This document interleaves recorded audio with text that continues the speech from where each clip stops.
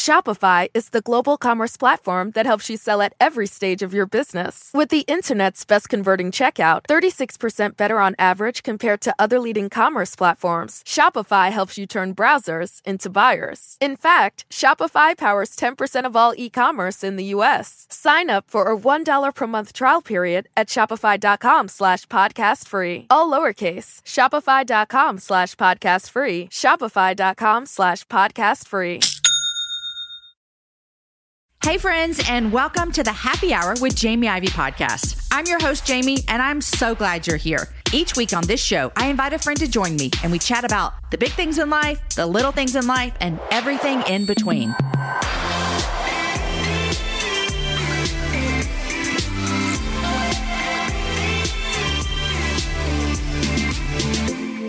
Hey friends, it's Jamie, the host of this podcast, The Happy Hour with Jamie Ivey. I am so glad that you are joining us today. I want to say real quick before we get started is that my oldest son just turned 18 over the weekend. And I have no idea how it is possible that I have a child that is 18 years old. But here we are on the other side of a couple days of 18 years old, and I am such a proud mom. Today's show is with Justin Whitmel Earley, and I found out about Justin. Well, I tell about it in the show, I think, but I found out about him when a friend posted a book of his, and I thought, oh my gosh, it sounds so intriguing to me. He has a book out called Habits of the Household, and man, it just looked like something I wanted to devour and dive into, and so I invited him to come on the show, and it's such a great conversation today, and the reason I love it so much is because he's not talking about making goals, which I'm a goal maker, I'm a goal setter. We've had shows already this year about setting goals, and I think those are great, but he also talks about making habits and how we take our habits to transform the people that we are. In fact, recently on Instagram, he posted 5 reasons you should make habits instead of resolutions. He said, number 1, habits actually change who we are. Number 2, habits are easily checked off. Number 3, habits are light. Number 4, habits are flexible. And number 5, habits create accountability. I think you're going to love our conversation today, and we talk about what it looks like to create those habits to really change the way our whole household functions. And I want to say this, I said this in the show, I want to make sure this is not a conversation about habits for the household where you have a mom and a dad and 3 kids. This is for anyone who lives within community. And so I hope you understand that. Guys, speaking of Instagram, if you're new to this podcast or you're new to me, I would love to meet you over on Instagram. I'm at Jamie Ivey. Come follow me there to see snippets of my life and my family and a lot about the show. I'd love to be friends with you over there. All right, y'all, here is my conversation with Justin.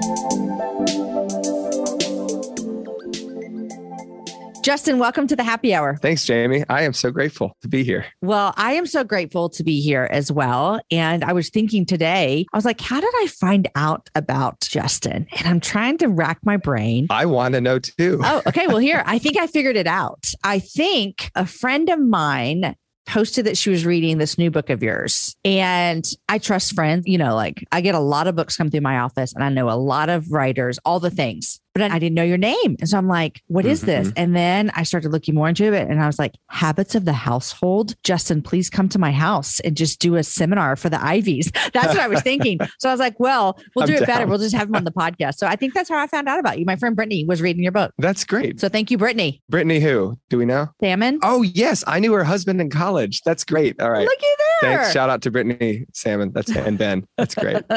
Brittany and Ben over in Abilene. Yes. So I saw she was reading it and I was like, man, this sounds like a really, really great concept. So before we dive into your one-on-one seminar that you're bringing to me today for my household, deal. Tell everybody like what you do besides writing this book, because you've got a lot more going on as well. I know when you said one-on-one seminar, I was like, all right, new business model. Because I think in business, I'm a business lawyer and I run my own law firm and law practice. So that's my day job. I actually started years after college as a missionary in Shanghai, China, and then had this calling experience where I felt called to live missionally within the vocation of law and business. So that's what I do full time. I've stumbled into writing. I've always loved writing. And fortunately now some other people are agreeing with me and they like my writing. So I've written 2 books, mostly on habits and formation. But amidst all that, probably most importantly, I'm a husband to Lauren, father to Whit, Asher, Colt, and Shep, who are 9, 7, 4, and 3, and then a friend to all my friends in Richmond. So that's me. I love it so much. I will say, I think I've mentioned this before, but a lot of times before I have guests on, I like send this little Google Doc. You filled it out already. You know what it is. And I just ask like questions. Like I kind of want to ask questions like, tell me a little bit more about yourself than I'm going to get from like a bio or, whatever book you're releasing or project you're working on. And I just need to tell you that when I read the way you described your wife, I thought they have a very cool relationship. Oh. And so I was really, really, really impressed by that. She's my favorite. So I'm glad that came across. You said she's the best conversation and travel partner I've ever found. Yes. I think we fell in love through conversation and we stay in love through it. Like a lot of our life together is talking, and she's a person of the mind too. We like to read together. She's a great curator of books and movies. So we watch stuff together. So yeah. She's a wonderful mom, wonderful worker, but she's also just a good friend to travel and talk to. This conversation today is not going to be about marriage. It's going to be about habits. But I would like to say this because I like talking about marriage. And I wrote a book about marriage and all the things. I really value marriage. Yes. I think it's important. I don't think it's the ultimate end all goal that God has for us by any means. But I happen to be married and know a lot of people who are, so I like to talk about it. But you said something that I think is so important for young people who are looking to step into marriage or even young newlyweds is you listed two things that you love about your wife. And they're two things that probably for the most part, maybe travel could be a little different. In conversation, obviously, there can be medical things that come into play there, but those are two things that could be a lifetime of friendship, built around. And I think a lot of times people jumping into marriage, you forget to build on the things that are going to last for a really long time. And that conversation and travel piece are things like we could stand on this for lots of years. And I love that you said that. I love that so much.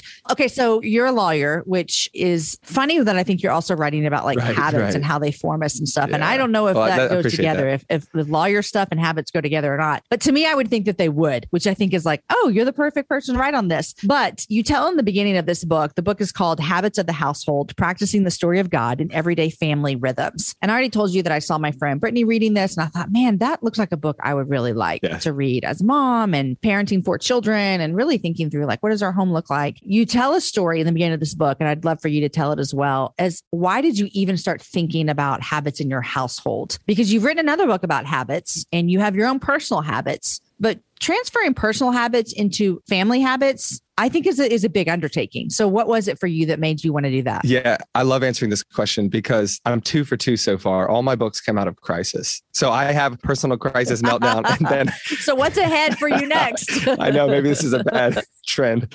My first book came out of actually a really severe crisis where after transitioning from being a missionary in China to being a lawyer, and I felt called to be a lawyer. So I ran out with all the fervor of a man on a call. And I did not really think about the ways that I just completely assimilated to the habits and practices of a top law school student and an aspiring young lawyer. I would have thought then that those things are neutral and it just mattered what I believed in my head and heart, so to speak, about my call. I now see that I was wrong and that those habits formed me into the kind of person who eventually collapsed from panic, anxiety, and insomnia. I found myself at a certain point in my first year of lawyering, either needing to take pills or have a couple of drinks just to fall asleep. So I had literally been converted from the missionary to the nervous medicating lawyer in a very short amount of time. And that sent me on a year of trying to get better and then years of trying to figure out why habits mattered so much. And so I came out with a passion of realizing how much habits form us spiritually. And then, of course, as a man prone to crisis and epiphany, I one day had a smaller crisis in my own home where I realized that all the stuff I had been applying to my work and technology life and my busyness in my schedule actually had a lot to do with my family at home. Habits were forming them too. And so I can retell that story, but I don't want to talk for too long. So I'll pause there to make sure that the story sounds good on the first part. No, I think that's great. And I think it's interesting, one of the things that we sometimes do find ourselves is getting to this moment of, I can't actually live like this anymore. Yes. And so I either am going to really be taken under or I have to make a change. And so that's what that was for you in your first year of lawyering. And then in your household as well, you're looking around going, and the way you describe in the book, I'm like, this is like everyone's life. You have 4 boys. I mean, I have 3 boys and a little girl and they're all big now. But when she was little, I'd be like, she'll beat you up in a princess dress. Like this girl she will take you down. So my house felt like sometimes 4 4 boys, but I understand the chaos, and anyone that's listening also gets it. And so what was that moment for you with your family? Yeah, fortunately, this was less of an existential crisis, but there's one night in particular, I had 3 boys at the time, and now I have 4, and it's just all this stuff is just worse. But so our dynamic is just really loud and really rowdy. So almost every bedtime, which is fun,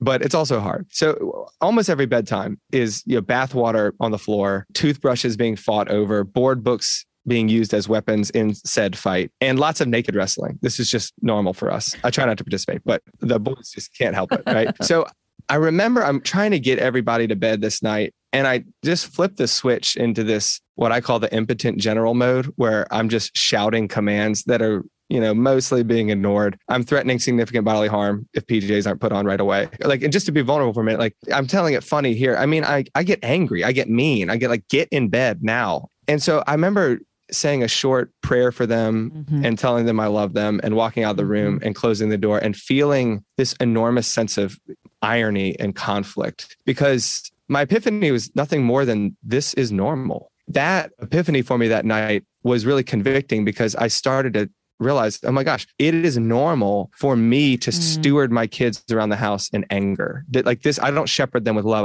I just move them around with anger. This is my norm. And it was something about that conviction that clicked, where I'd been writing about habits, how our norms affect us, how our default instincts are so important to our spiritual life. And I suddenly realized, I'm becoming my habits. My kids are becoming me. I need to apply all this stuff to the habits of the household. And so I'm having a conversation a week later with one of my pastors. And this was such an important moment for me. I'm forever indebted to him, because he suggested I try a bedtime liturgy with my kids, which sounds more complicated than it is. But I'll tell you what I did with them. I wrote my first bedtime liturgy, and it goes like this. So I actually just did it last night with my 2 little ones. I still do it. I've done it for years now. I asked them a set of questions. All the answers are yes until the end. So it's just, can you see my eyes? And they say yes. And then I say, can you see that I see your eyes? And they say yes. And then I say, do you know that I love you? Yes. Do you know that I love you no matter what bad things you do? They say yes. And then I say, you know that I love you no matter what good things you do? And they say yes. And then I say, who else loves you like that?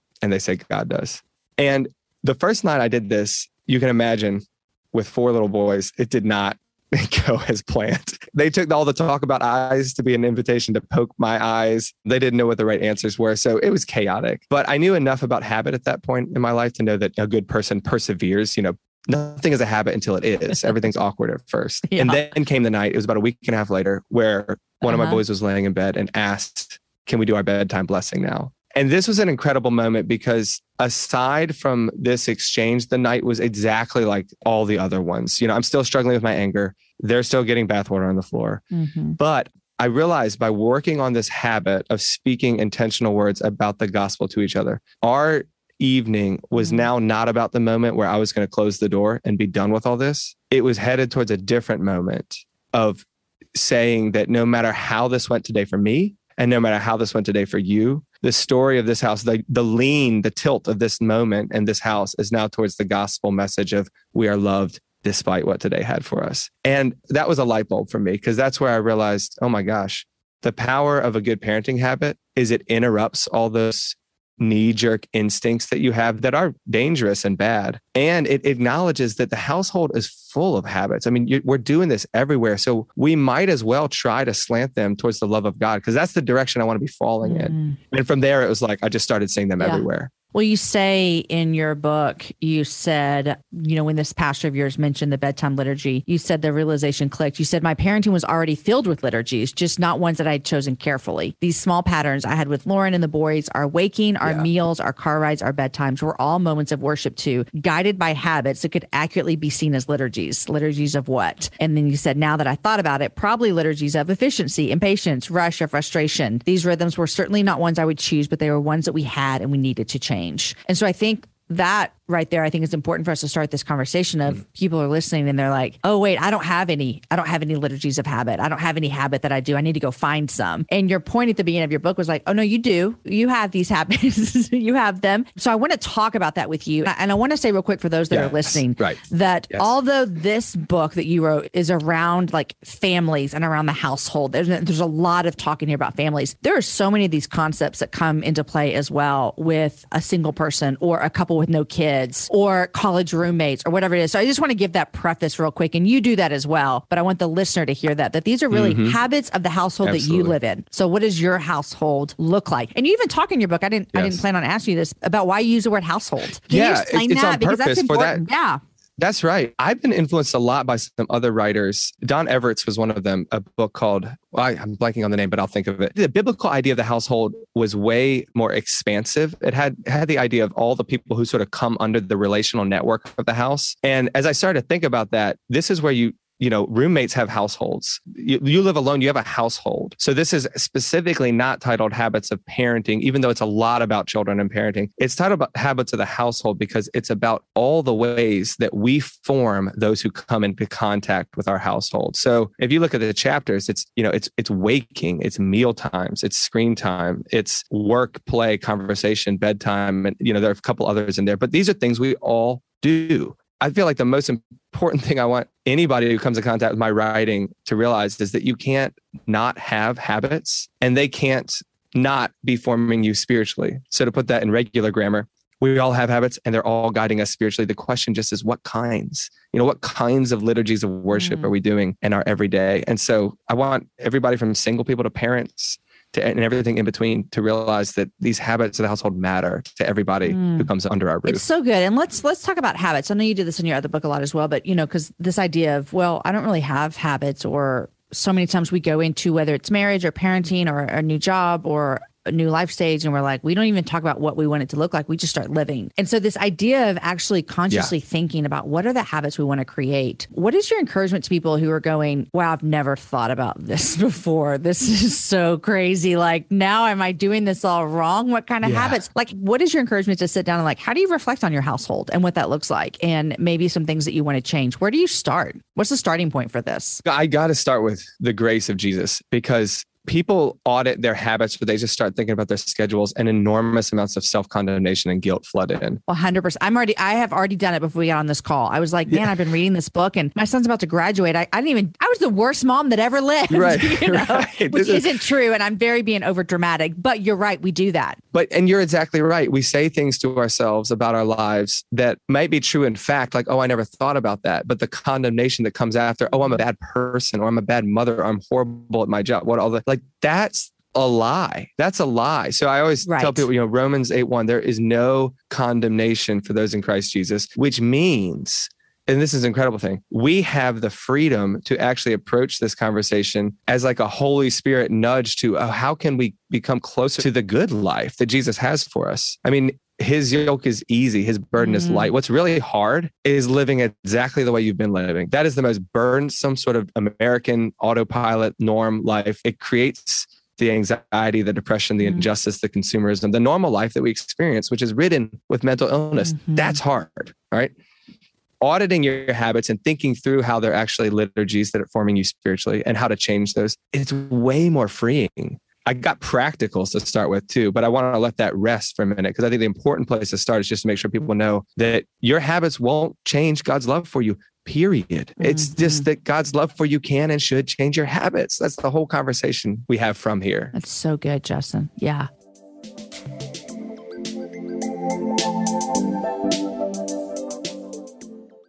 You guys, in January of 2024, I made a commitment to myself. I wanted to get stronger, which meant I needed to get in the gym, which means I needed to move my body in different ways. You guys know I love to walk.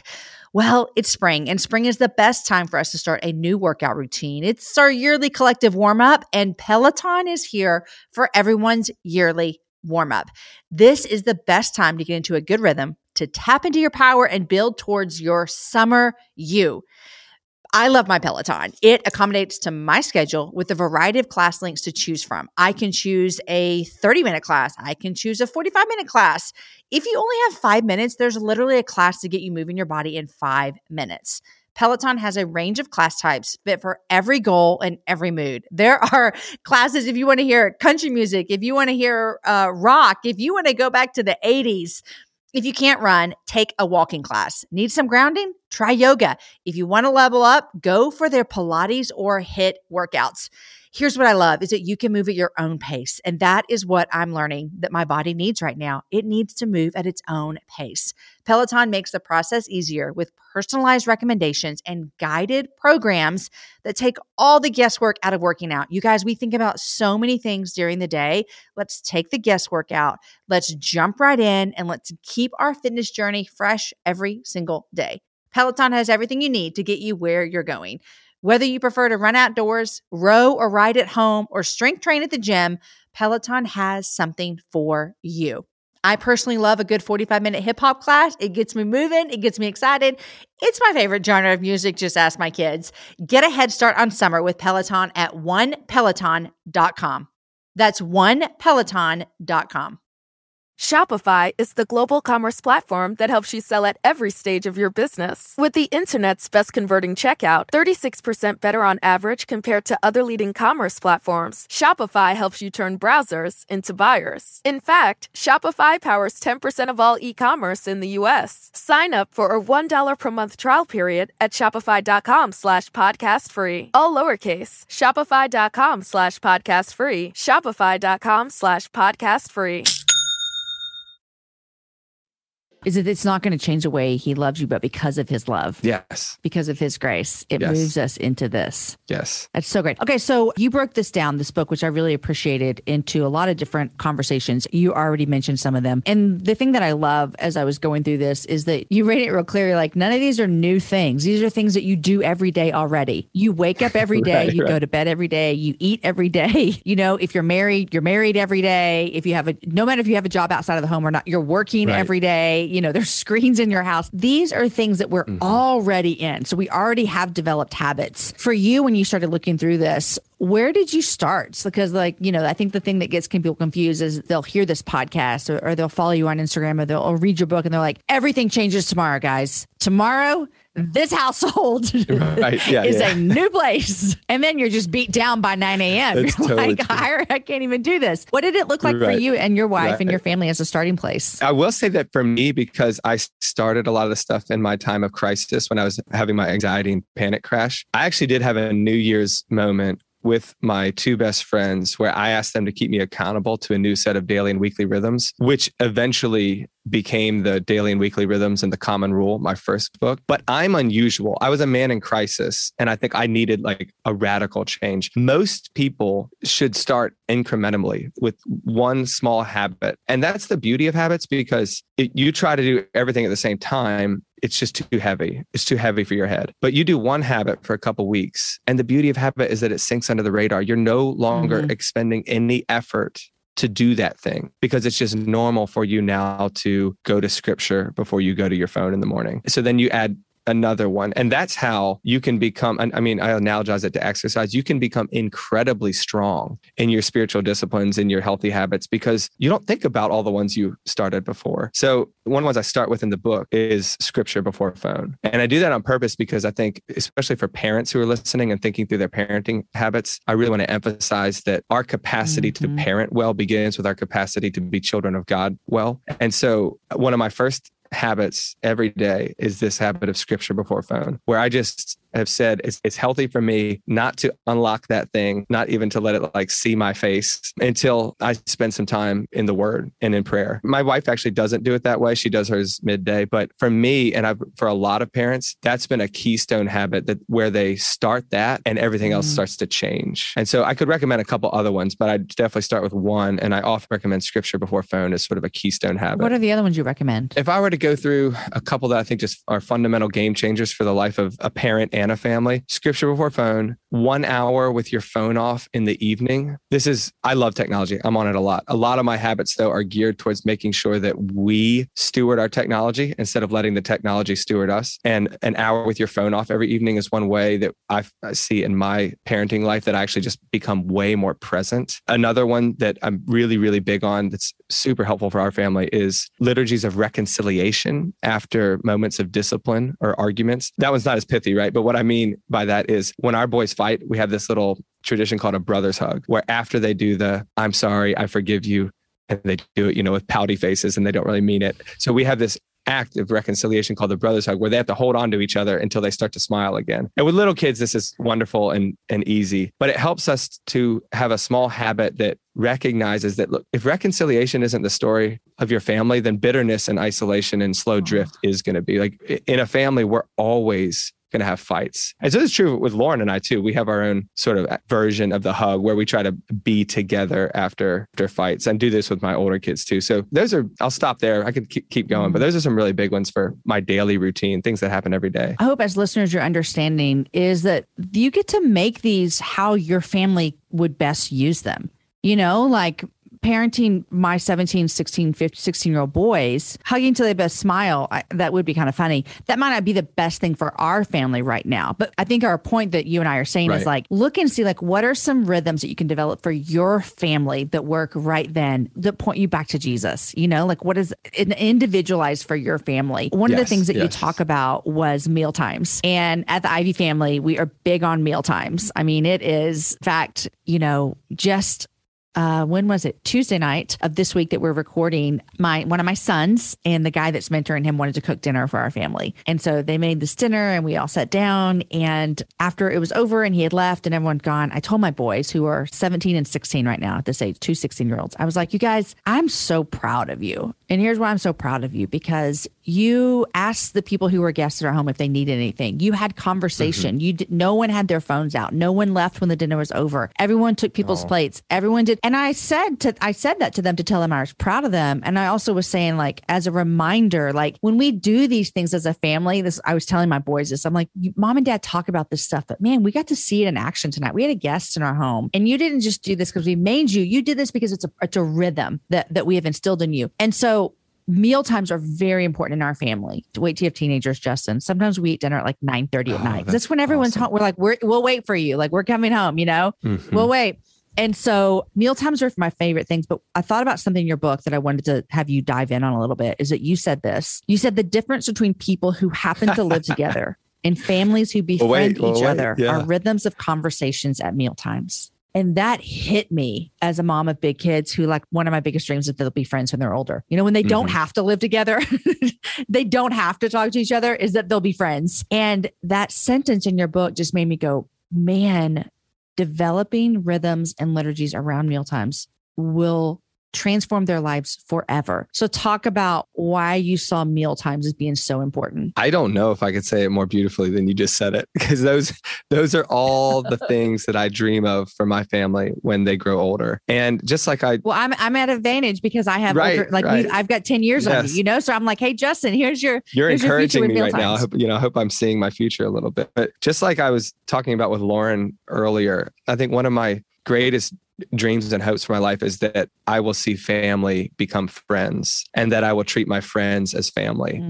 And I think there's probably no ritual more significant to friendship than the idea that you eat together. This is where we commune. There's something extraordinarily spiritual about it. And a lot of my writing is about this idea, trying to uncover that in the ordinary rhythms of the day, extraordinary spiritual things are happening. And so to families, I want to say meal times, extraordinary things are happening in this regular rhythm you have of eating together. And you're most prone to forget that, I think, when you have the young children stage where it's nearly impossible to get everybody at the dinner table. You're exhausted. Food is flying everywhere. Milk is constantly being spilled. Conversation's sort of a joke, like getting people to talk back. I mean, we have what Lauren and I sometimes call dinner terrorists at the table when they're about 2 or 3 and they're literally interrupting every single thing. But in that chaos, like what I try to point out is that really, really important things are happening. One, you're just saying that despite the chaos of the world that tries to pull us in so many other directions towards soccer practice and busyness, and I can't get home from work, and the grocery is too complicated to get to dinner together. We're saying, no, despite that, the table's the center of gravity. We're actually going to orient our life around communing together, not around our busy schedules. That's incredibly important right there. And just teaching kids over and over, you get so much time at the table over the course of your life. It's where we teach them to have conversations, how to ask questions, how, like you said, Jamie, how to be hospitable when a guest comes over. We have a regular weekly rhythm, at least, of having a guest in our house. And so these are the things we practice, because I hope I'll have a story like you have, when they're teenagers. And honestly, I mean, I see it with my family now, my extended family. I have 5 brothers and sisters. There's 15 and counting grandkids between us all. We all go to my mom and dad's house still every Sunday and have this massive family dinner, and we talk. And it's some of the best times of my week. And I just think this is the dream and perhaps one of the greatest witnesses of the Christian life, that we are people who befriend each other, who eat together and invite the world to come to the table. You got me teary-eyed, Justin, because as my kids are getting older, that's what I think about. I want this like parenthood moment of us all under the table, under the trees with the lights. And every Sunday night, my kids are coming home to have dinner with us. That would be a joy of mine for sure. And I think like I do have the advantage here is being ahead of you a little bit, just to encourage the listener here who might be with those little kids.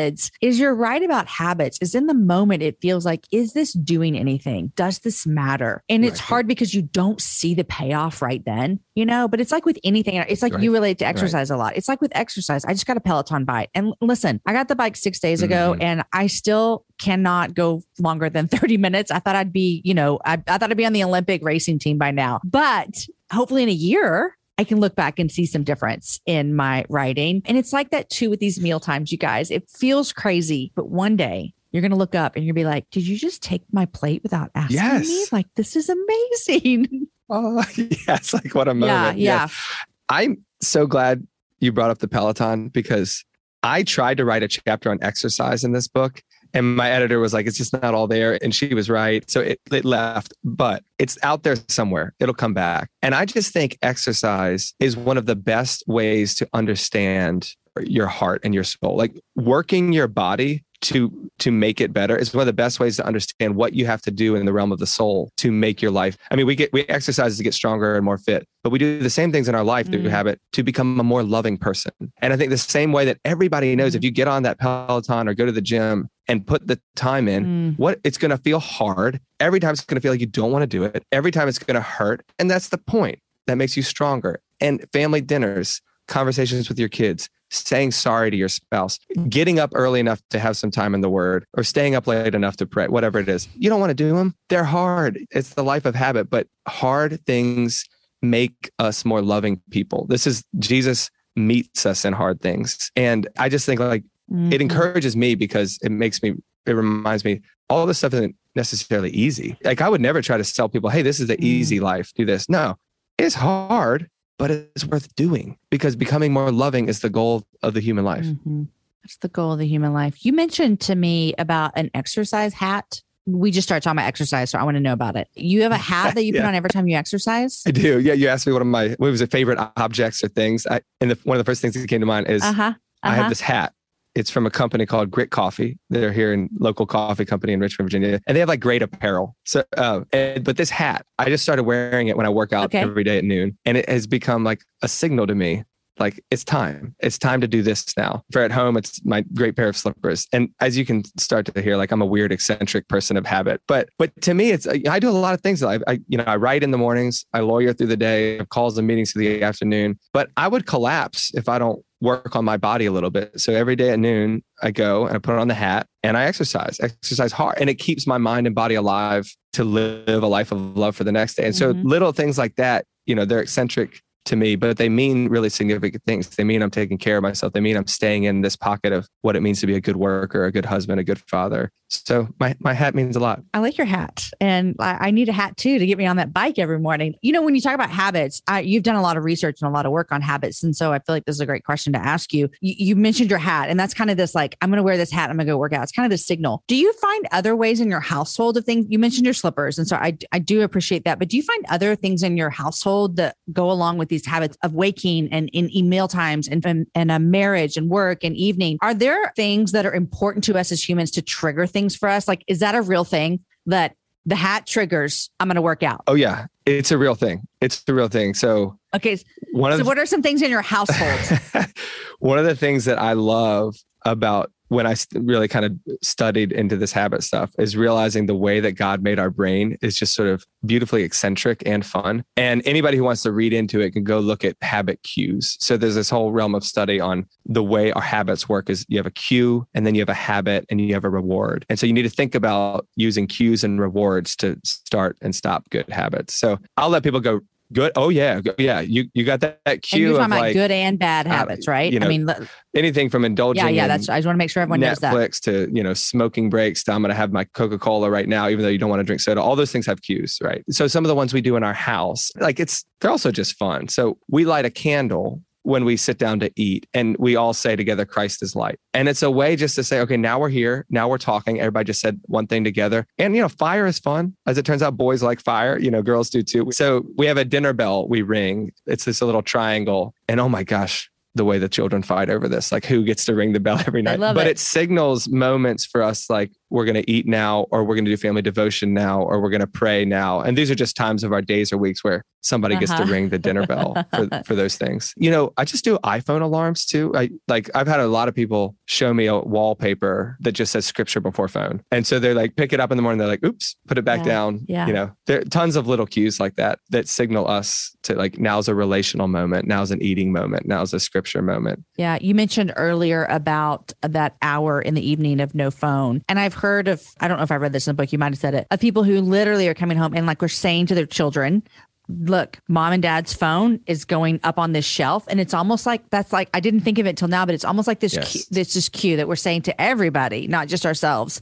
That phone, when it's there, you know what that means? It means there's an hour where no one can get me. Yes. And I do this a lot with my kids around technology because incorporating them into your rhythms is so, so urgently important, right? We've never done this whole smartphone thing before. It's about a decade old, right? We're still figuring out how it affects us and how it affects kids. So a lot of the time, I did this with my son last night. I was like, here's the swipe. You turn it off. I'm going to put it away because it's dinner time. If I'm on my phone around my kids, I try often to do it on one knee so they can see what I'm doing, or at least tell them what I'm doing, because they got no idea what's going on. Like I could be scrolling Instagram, answering the most important client email I've ever received, or checking a baseball score, or texting their mom. Like they don't know.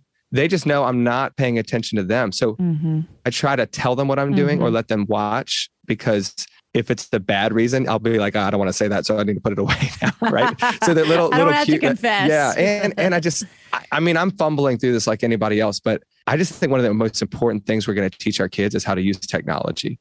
I think it's probably one of the most important factors in our discipleship to Jesus. Maybe the most important factor right now, how you use screens, is a really, really significant matter in who you're discipled by. Are you discipled by that news site? Or are you discipled by the word? Are you discipled by your social media feed and all the images you see there? Or there's a lot of discipleship at stake. And so when I think about discipling my kids, I think I've got to show them how to use technology. Probably one of the most important things I'll ever teach them. Your newest book is about habits of the household, which you do have a section on technology, but I would love to hear what is that technology piece that we're showing our kids and that we're bringing into our house. It first has to start with us.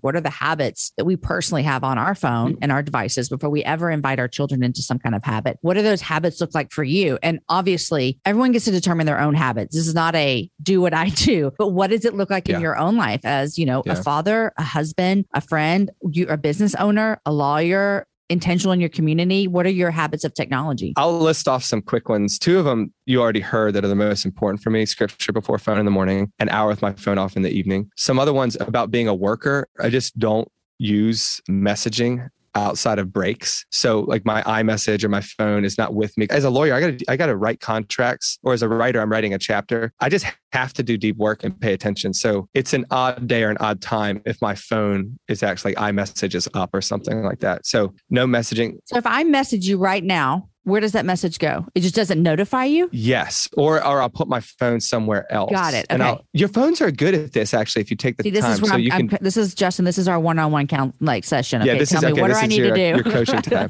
So you can set your do not disturb or your focus time, schedules to pass through your wife or your husband, and it'll ring out loud if you need, but silence everything else. So then, I'll go during a break and check up on all my text threads, or maybe check social media for something.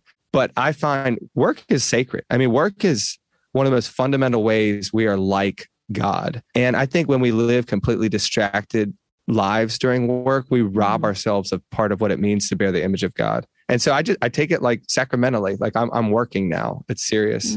Another big one for me is not using my phone in bed. I think I am most prone to not pay attention, scroll myself into oblivion, and not use my phone on purpose when I'm tired late at night. So I do like a lot of people are going to think I'm a Luddite from the way I'm talking. I'm not. I'm probably on my phone more than you, probably on my computer more than everybody that's listening. I'm a corporate lawyer. I do answer my emails. I answer my phone calls. I just have the times where I go to do it now because otherwise it would interrupt my whole life. Yeah, I understand what I'm thinking back to my day yesterday, Justin, where I needed to be completely focused on a task and I'm very much distracted by my phone all day. And I'm like, this was me yesterday. I allowed my phone to distract me when I should have been doing deep work. Yes. And you're way happier when you do it this way, right? Because everybody has a soul deep need to focus, to finish. This is good work. To be with, if you're a stay-at-home parent right now, just to be with your children, it's very satisfying when you actually do that. Like leave your phone at home, go to the playground, something like that. And then it's also very satisfying to say, now is my half an hour where I'm going to respond to Instagram and look at some neat stuff and actually enjoy that and put it where it ought to be. Andy Crouch has done great work in the TechWise family, and his line of putting technology in its proper place, I just think is brilliant because a lot of my habits are geared towards that. I do a lot of technology. Watch, listen, read a lot of stuff on my phone. I just try to do it in the right places because I'm also a father, a friend, a husband, a worker, a body, like all those other things have to have their time. And the phone will creep everywhere. And this is, we could talk about screen time habits for kids, but this is way more important. How do you do it? How does a parent use their technology? That's what kids are going to learn from most importantly. I think that's such a great thing that you just said is like, I'm on my phone. And so this isn't like it's not like throw your phone out. You go back to the flip phone, you can't do it or whatever. But it is just this idea of creating habits to give the time that you're on it, the time it deserves and the time that it's allowed to have. And I think that is really convicting for me, even of just like, man, what habits have I formed around my phone that actually aren't helpful for me at all, but they are habits. And that's what I think was profound to me in reading your book is like, oh, these things I don't like, they're habits. 100%. And I need to break them. And importantly on that, Wait, I got a question for you, Justin. Do I break the habit or do we get a new habit? Oh, wow. Or is it both? That just... It's like, did the egg come before the chicken? Softball question. It's almost impossible to just stop a habit. What you're really always doing is replacing it with a better habit. Habits and worship are so intertwined. This is why I like talking about them. I think of habits as ordinary liturgies that are leading you in paths of worship. And just like lots of famous theologians will tell you, you can't just stop loving something.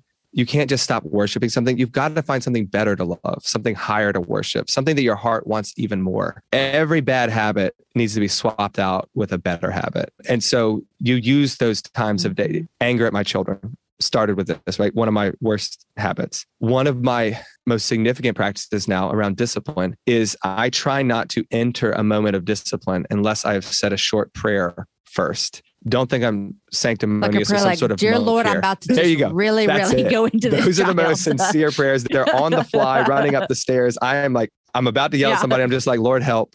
But it's often something like, Lord, remind me that I too hate it when people take my stuff. Or Lord, remind me that I too hate it when somebody yells at me. And I would need your grace and truth in this moment, Lord. So help me to give some grace and truth to them. They're compact moments. But I say that because... But it's acknowledging something bigger than you that you need in that moment. And it's taking a moment where I already have a habit of yelling. I'm about to yell in that moment. So my cue, hear a kid fight, my habit, yell at them, my reward, feel like I control the moment, needs to be changed to cue, hear a kid yelling, habit, I'm going to pray first, reward, I parent better. That's where you hit a virtuous cycle of you want to. So you replaced that. And you have to practice it. With a new habit. You have to practice it, but then this is the important part. The Lord will meet you in habits. I mean, grace is real.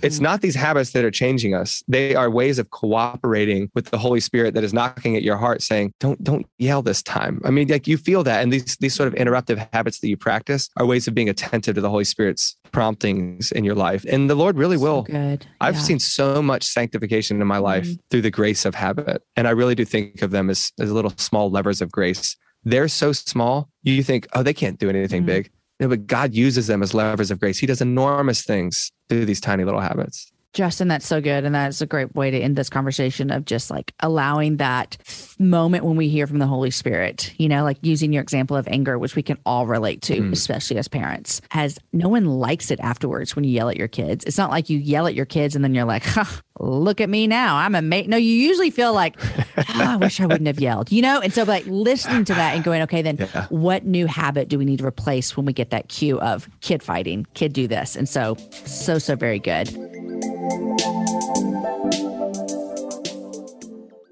Shopify is the global commerce platform that helps you sell at every stage of your business. With the internet's best converting checkout, 36% better on average compared to other leading commerce platforms, Shopify helps you turn browsers into buyers. In fact, Shopify powers 10% of all e-commerce in the U.S. Sign up for a $1 per month trial period at shopify.com/podcastfree. All lowercase, shopify.com/podcastfree, shopify.com/podcastfree.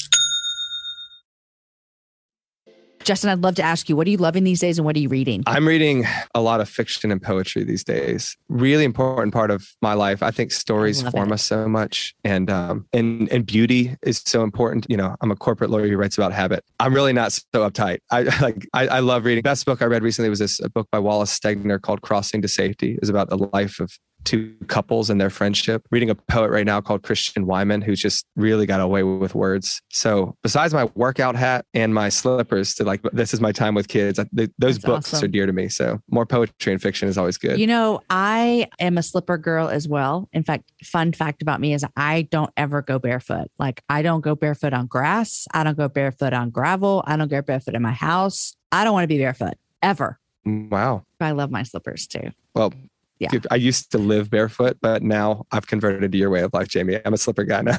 I can't even handle it. Well, you guys, literally, this is a really great book that I was able to devour the last part of 2021. It's called Habits of the Household, Practicing the Story of God in Everyday Family Rhythms. And I cannot express how much this book is for everyone that's listening, no matter what life stage you're in. If you are a grandparent, if you are single, if you have roommates, if you are a single mom, whatever it might look like, or if you're parenting 4 crazy kids like we happen to be parenting, there's something in this book for all of us. And right. Justin, I think I just want to say also like, man, thanks so much for really using like habits makes you think of like, okay, it's a new year and I'm going to get some new habits. You know, I'm going to take on 2022. But the thing that's actually so beautiful about the way you approach this and the work in your book too, is it's like, man, because of our habits, we get to push more towards loving God and loving other people well and become the best version of ourselves, not in like a hokey, like, you know, you get to create your own destiny type of way, but in just a like, I want to be the best thing that I can be because of how much God loves me. So thank you for doing that for us. Oh, absolutely. The call of habit is simply just to live in that beautiful life of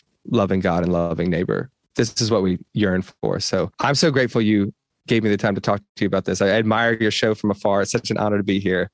So thanks, Jamie. Well, I'm glad you're here. Thank you, Brittany and Ben, too, for pointing me to your book. I love it. That's true.